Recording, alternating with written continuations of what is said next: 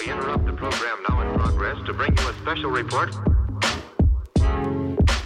Here are the highlights this morning's news. From the WPGU News Desk, here's today's headlines on WPGU 1071, Champaign's Alternative.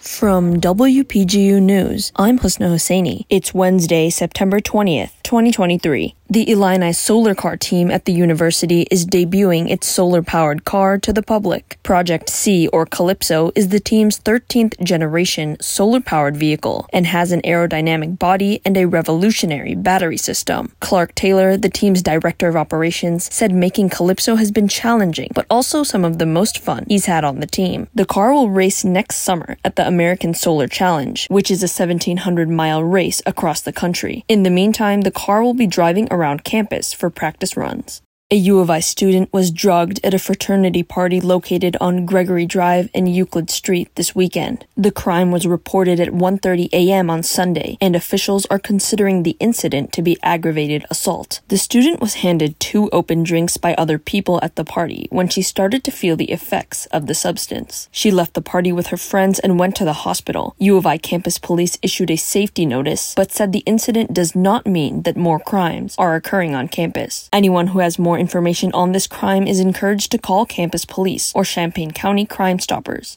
Illinois counties are adjusting to the recent abolishment of cash bail. Illinois has become the first state in the nation to ban judges setting bail for those accused of crimes to be released pre-trial. In Macon County, officials say the adjustment has been going well. While setting bail is illegal, some people have been detained rather than being released, or released only under certain conditions pre-trial. The new law is expected to make the number of incarcerated people decrease, as there are now stricter stipulations on who can be sent to jail.